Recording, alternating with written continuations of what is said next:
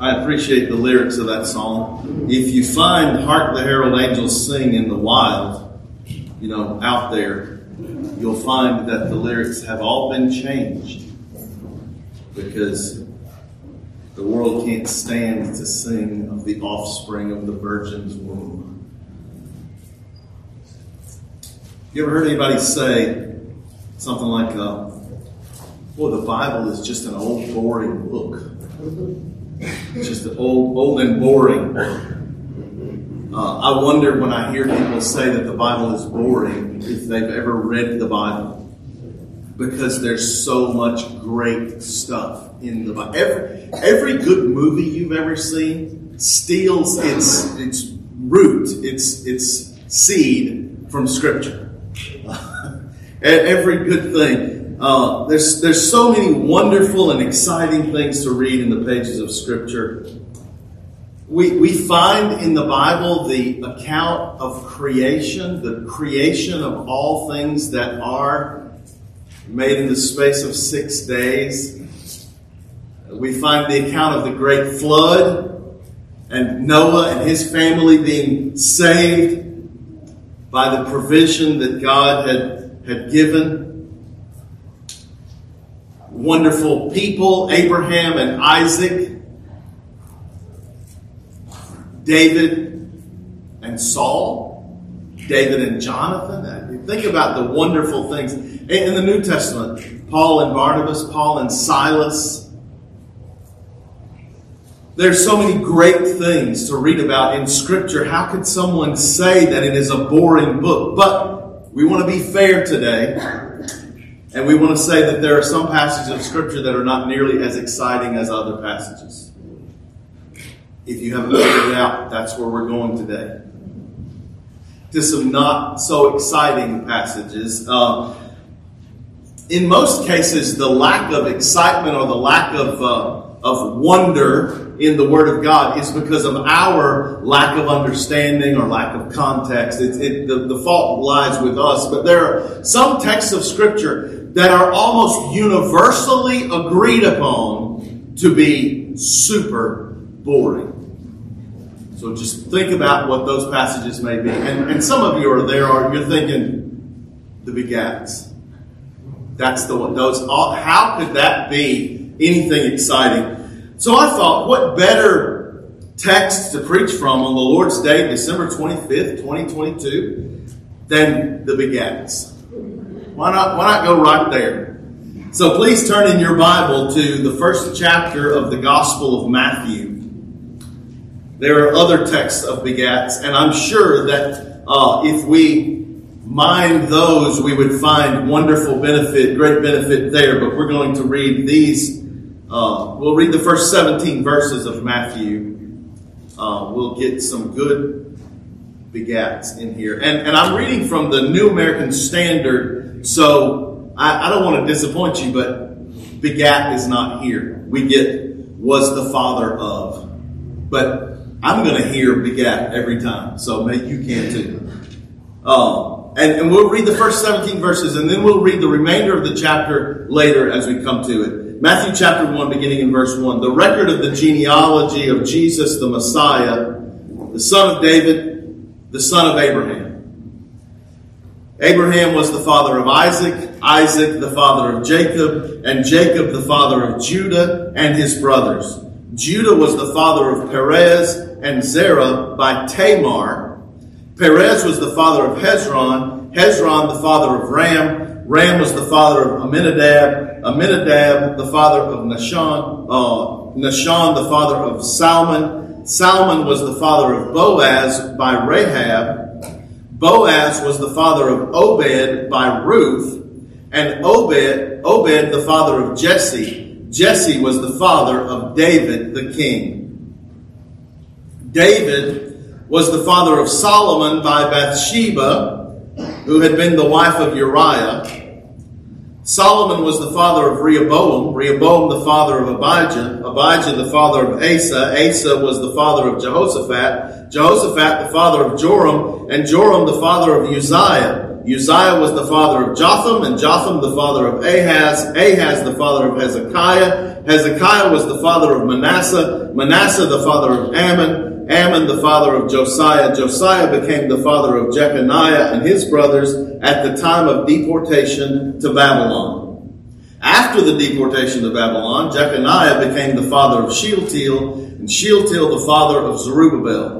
Zerubbabel was the father of Abihud, Abihud was the father of Eliakim, Eliakim the father of Azor, Azor the father of Zadok, Zadok the father of Achim, and Achim the father of Eliud. Eliud was the father of Eleazar, Eleazar the father of Mathan, and Mathan the father of Jacob. Jacob was the father of Joseph, the husband of Mary, by whom Jesus was born, who is called the Messiah. So all the generations from Abraham to David are 14 generations. From David to the deportation to Babylon, 14 generations. And from the deportation of Babylon to the Messiah, 14 generations. Let's bow our heads and ask God's blessing on our time together this morning. God, we do come before you asking you to bless now your word. Bless it to our sanctification. Bless it to call sinners to salvation. God, open our hearts and the eyes of faith this morning that we might dispense with the foolish and empty notions which surround this time of year. We pray that you would teach us through your word to appreciate the beauty and wonder of Christ Jesus coming to earth as a babe in a manger. Show us the Savior. Help us to hear the voice of Christ. We pray this in his name. Amen. It's been said that the beginning of a story, the beginning of a book, is a very important part. I mean, you got to get their attention, right? You got to grab the reader. In the beginning, you introduce the main character, you establish the direction and the tone of your narrative. And today, I would like to present to you that Matthew's gospel is doing this very well. Matthew, the beginning of Matthew, is not only the introduction to this gospel, but it is the first of the 4 gospels, and it is the first book of the entire New Testament. And I'd like for us to spend just a few minutes showing that the opening of Matthew is a wonderful beginning, even with all these begets. Even with these, I would like to convince you this morning that preaching a message from these verses is a good idea. These verses that, if we're honest, most of us often just skip over. Or we blah, blah, blah our way through these hard to pronounce names. But these verses are wonderful, and I hope we leave here today with a special appreciation even for the begats of Scripture. The Old Testament closed, and there were 400 years of silence. No new word from God. Then God spoke. And as the New Testament opens, as we come after this 400 years of silence and we open in our Bibles, we come to Matthew's pen.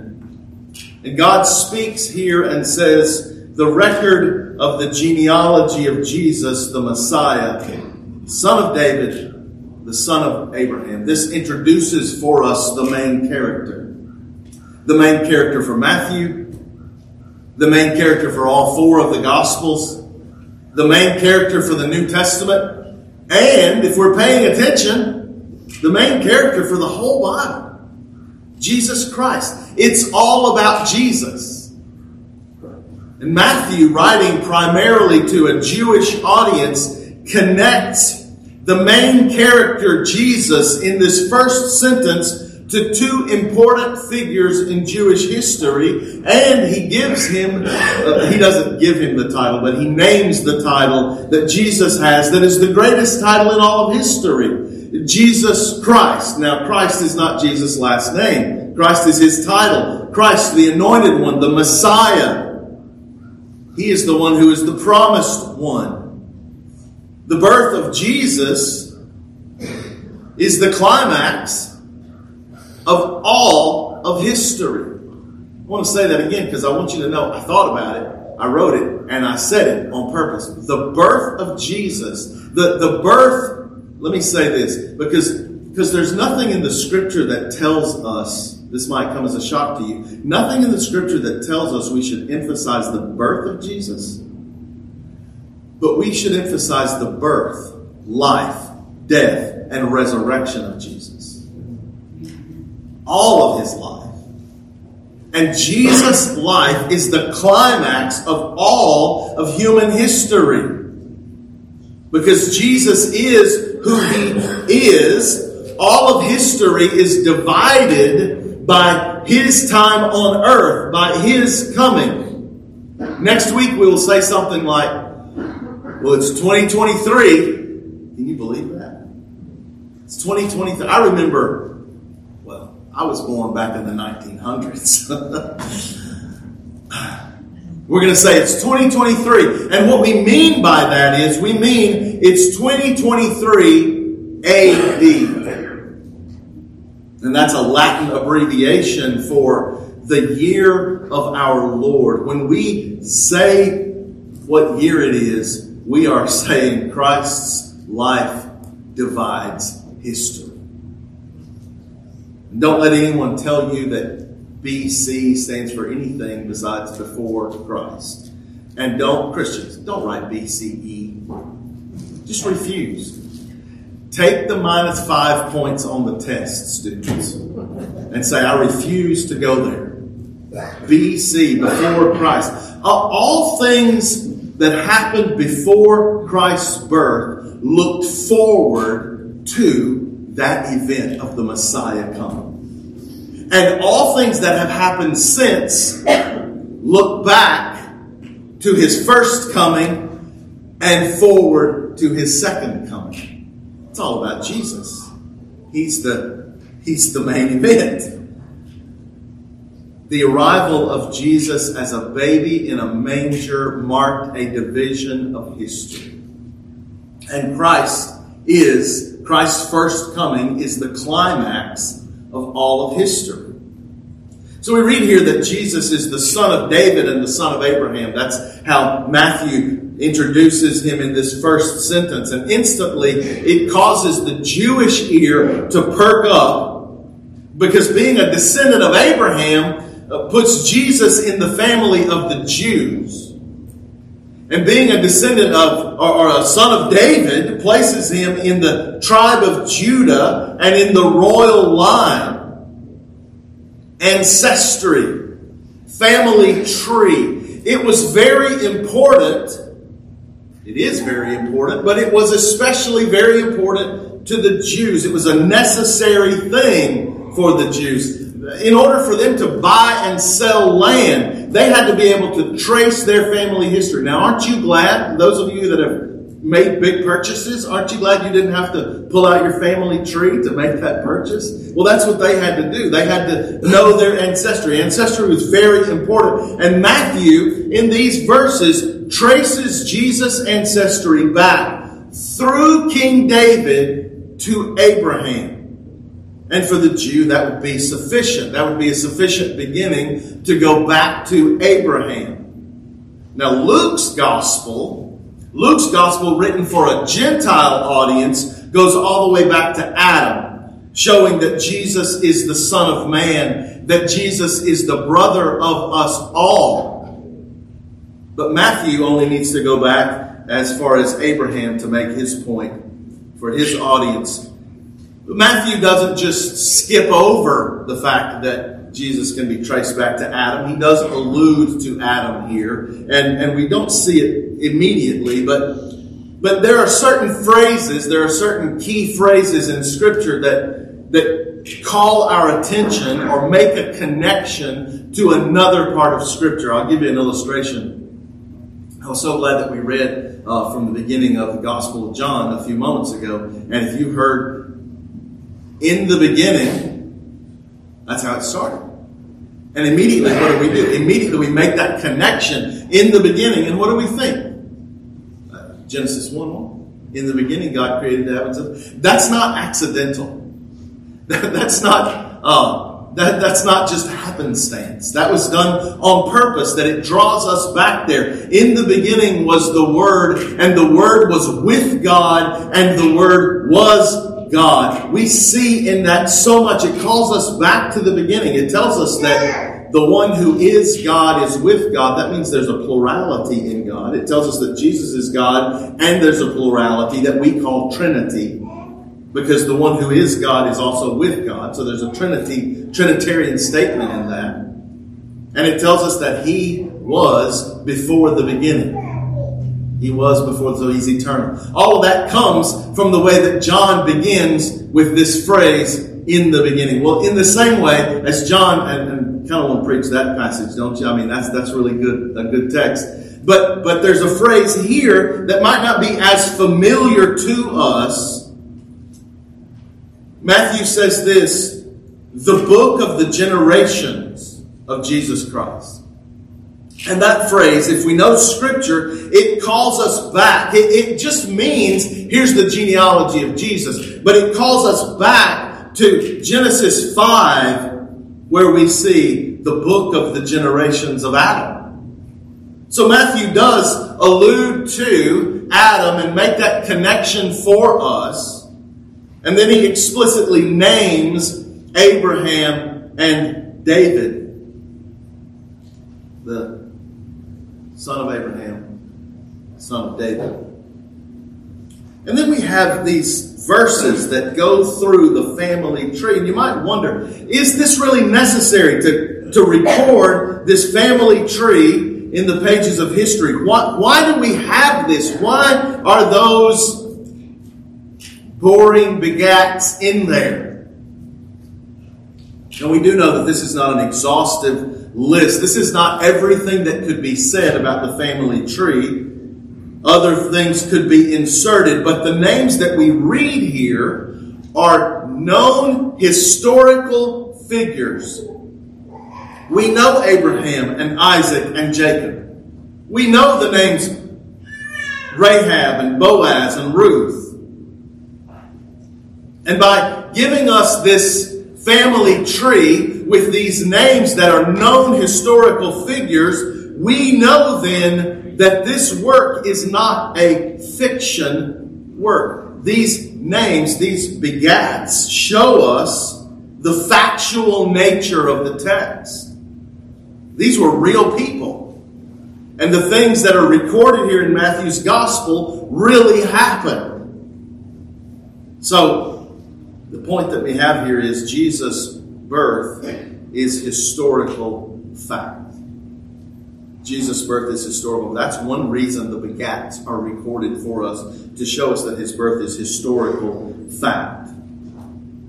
God had promised a Messiah, the Christ, the anointed one. All the way back to Genesis 3, we see what theologians call the proto-evangelium. That's hard to say. It means the first gospel. The first gospel. Just this week we've been talking about all the way back to Genesis 3, where we have this first gospel. From the fall of man into sin, God had given a promise. Throughout the Old Testament, this promised Messiah was prophesied, was hinted at, was seen in types and shadows. The Jews had longed for this promised one for centuries. So many years, so many generations had passed. All of the hope of Israel was riding on this promise of God. Now Matthew opens with this genealogy. Jesus has come. He is the Messiah. When the fullness of time had come, God sent forth his Son, born of a woman, born under the law, that he might redeem those under the law. So our next point, Jesus' birth highlights the faithfulness of God. From all the way back at the beginning, the promises, God is faithful. This is a family tree. This is ancestry. Last year I did some digging into my own ancestry. You just wouldn't believe the number of people. I have a lot of preacher friends. And how many of them say, "You're not kin to John Gill, are you?" John Gill's a famous pastor and theologian. And I finally said, okay, I'm getting an answer. I'm going to find an answer. So I did some digging into my ancestry to find out if I was actually kin to the great John Gill. And I was disappointed to find that he is not great-granddaddy John Gill. Probably a great uncle. There is a connection. And by the way, in that family line, there are so many Johns. There was even a first, second, and third John. I'm not kidding. It was awesome to see. First, second, and third John. Yeah. So I found a lot of things out about my heritage, about my ancestry, and I found some bright points. I found some things that were good to know. I found soldiers. I found a doctor who delivered babies on the frontier for payments with chickens and pigs. I found some bright spots, and I was glad to find them because I already knew about some dark spots. I already knew about some things that I really wish the reputation of those people would just go away. Wouldn't it be great if that did? So maybe you're finding a connection in your own family that you're like, yeah, there's some stuff I would just as soon forget. I'm not going to be sharing those stories with you today. I might, if I ever wanted to write up my family history, I might hire a writer to help me with that. Like the family who wanted to write up their family history, they wanted to have a book about their ancestors, and they hired a writer, but they were concerned about Uncle George. Uncle George had been convicted of murder and was sentenced to hard labor in prison until he was executed in the electric chair. How are you going to keep that awful blight from tarnishing your family name? Well, the writer said, don't worry about it, I'll handle it. And when the book came out, it read as follows. Uncle George worked hard for the Department of Justice for a number of years. After which he was given a chair of applied electronics at a well-known government institution. He became quite attached, being held there by the strongest of ties, until eventually he died. And his death came as quite a shock. It's a funny story, and it illustrates this, that we have parts of our history, parts of our ancestry that we would like to skip over, that we would like to forget. And wouldn't you think if you were writing the Gospel of Matthew, boy, there's some things you'd skip over. But God does not do that in the lineage of Jesus Christ. We might think as we read through this, well, there's a list of some great men, but more glaring, more outstanding, more obvious to us as we read through this list are the names of sinners placed here. An ancestry like this would not normally include any woman's name. Now, I'm not trying to be that guy, but that's just fact. It would not normally include any woman's name. But here, there are 4 women listed. 4 women named. And they're not the women that you would say, well, that's going to really beef up the resume. All the women aren't listed. It's just these 4. It's only women whose names would add scandal to the family tree. Tamar, Rahab, Ruth, and Bathsheba. Tamar was married to a son of Judah named Er. Er died, leaving no children. And the law said then that she was to marry her husband's brother. His name was Onan. And Onan would then provide an offspring for his dead brother. But Onan refused, and God killed him. Now, with 2 dead sons, Judah hid his youngest son, did not want him to marry this widow. He refused then in that way to provide Tamar with a child. So Tamar disguised herself, pretended to be a prostitute, and seduced her father-in-law. And then she showed up pregnant. And Judah was about to have her killed for her unfaithfulness, but then she creatively delivered the news that Judah himself was the father. What a mess. What a messed up story. Not only is this story full of sin, the sin of Onan, the sin of Judah, the sin of Tamar, the sin of Judah again. This is the order of sin that is so grotesque that sinners say, that's sick. There's something wrong here. This is really messed up. And God includes this history in the lineage of Christ. Not only historically, but when he's writing it out in the book of Matthew, he puts it in here. Just so you don't forget. Perez's mama was Tamar. Just don't forget that. Rahab, she did not pretend to be a prostitute. She was a harlot. She was a prostitute. Rahab the harlot. A Gentile prostitute, not one of God's covenant people. She was a sinful woman, and her name is included here. Ruth was a Moabite. The Moabites were known to be an ungodly people. The Moabite women seduced the Israelite men to weaken the nation and to try to defeat the nation from within, as it were. The Moabites were hated. Absolutely not God's chosen people. But Ruth, the Moabite, is listed here. The text names Bathsheba. And it says this, Bathsheba, who had been the wife of Uriah. Just in case you forgot that she was an adulteress. Just in case you forgot that whole story. David and Bathsheba had Solomon, but Bathsheba had been the wife of Uriah. All of it's right here. Right here at the beginning of Matthew's gospel, at the beginning in Christ's ancestry. We might expect these stories to be the stuff of a movie or included in a TV miniseries, but we certainly don't expect to find this scandalous stuff in the lineage of Christ Jesus, the Messiah.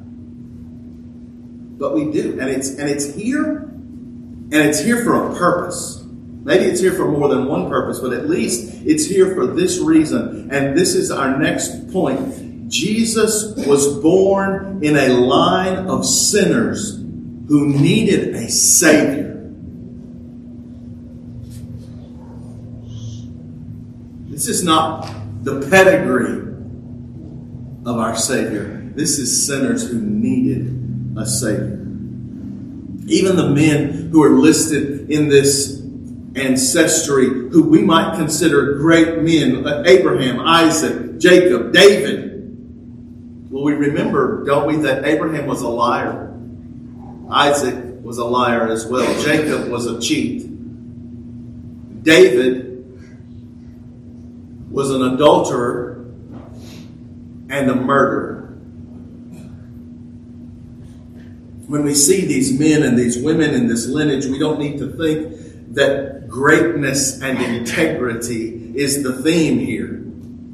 The theme is sinners needing a Savior. And what a comfort it should be to us to know that Jesus came for sinners such as these. Whatever category of sinner you are, Jesus came for sinners. He came to save his people from their sin. He came that we might have life, abundant life. Our greatest need, beloved, Our greatest need is realized in the person of Jesus. Emmanuel, God with us. God with us. What other religion, what other God, and I'm using that with a lowercase g because we know there is no other God, but what other God is God with us? No other religion. The Muslims don't speak about being drawn into fellowship with Allah. Only the one true and living God knew that men needed God with us. The God-man. Fully God and fully man. Fully God in His essence, for in Him the fullness of the Godhead dwells. Fully God that He might be able to reach right into heaven. Fully God that He might have the right and privilege, the access to come to the very throne room. Fully God. And He would have to be fully man. Without ceasing to be God, He had to take to Himself a human body and soul to become our brother in humanity. I know you hear me use that phrase, our brother in humanity. You hear that a lot from me because it's so important. He is our brother in humanity. He became one of us that He might die for us. And He could not come and be our brother in humanity by ordinary generation. We had that messed up long before.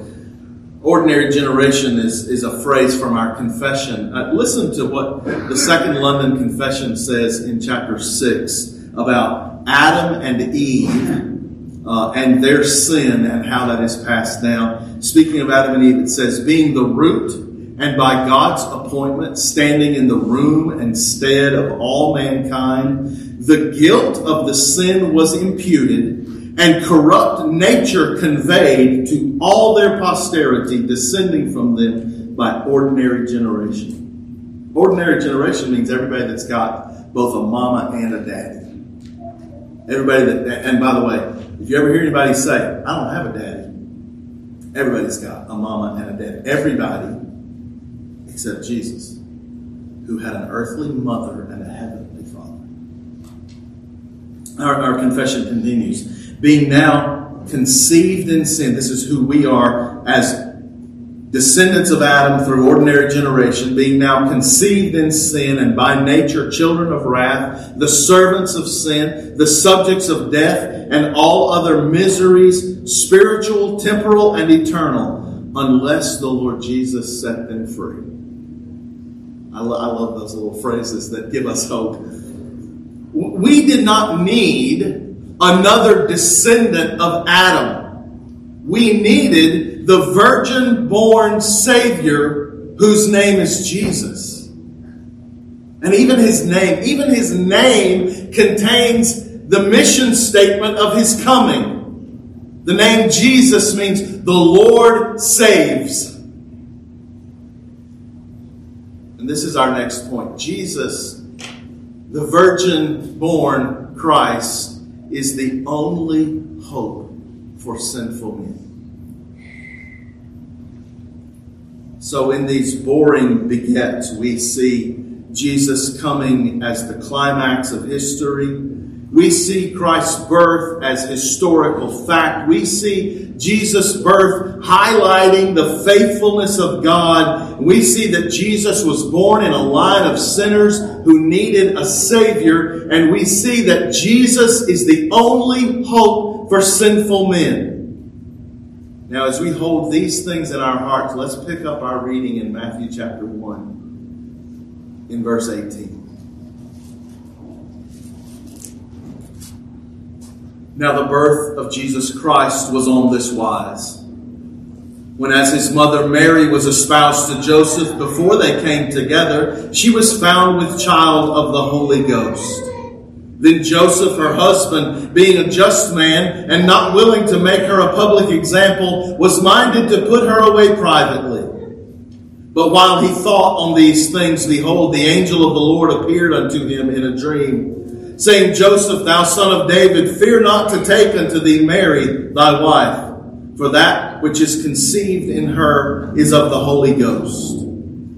And she shall bring forth a son, and thou shalt call his name Jesus, for he shall save his people from their sins. Now all this was done that it might be fulfilled, which was spoken of the Lord by the prophet, saying, Behold, a virgin shall be with child, and shall bring forth a son, and they shall call his name Emmanuel, which being interpreted is God with us. Then Joseph, being raised from his sleep, did as the angel of the Lord had bidden him, and took unto him his wife, and knew her not till she had brought forth her firstborn son, and he called his name Jesus.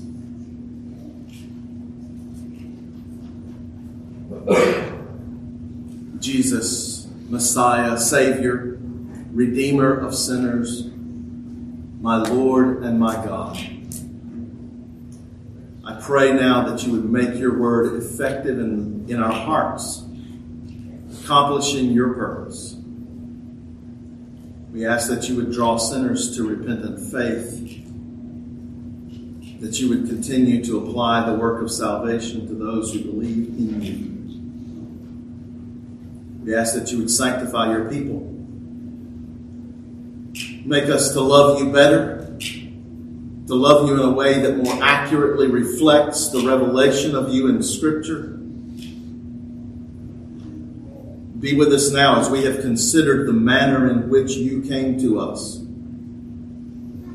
And be with us as we approach the table that you have ordained, remembering your life and death and resurrection.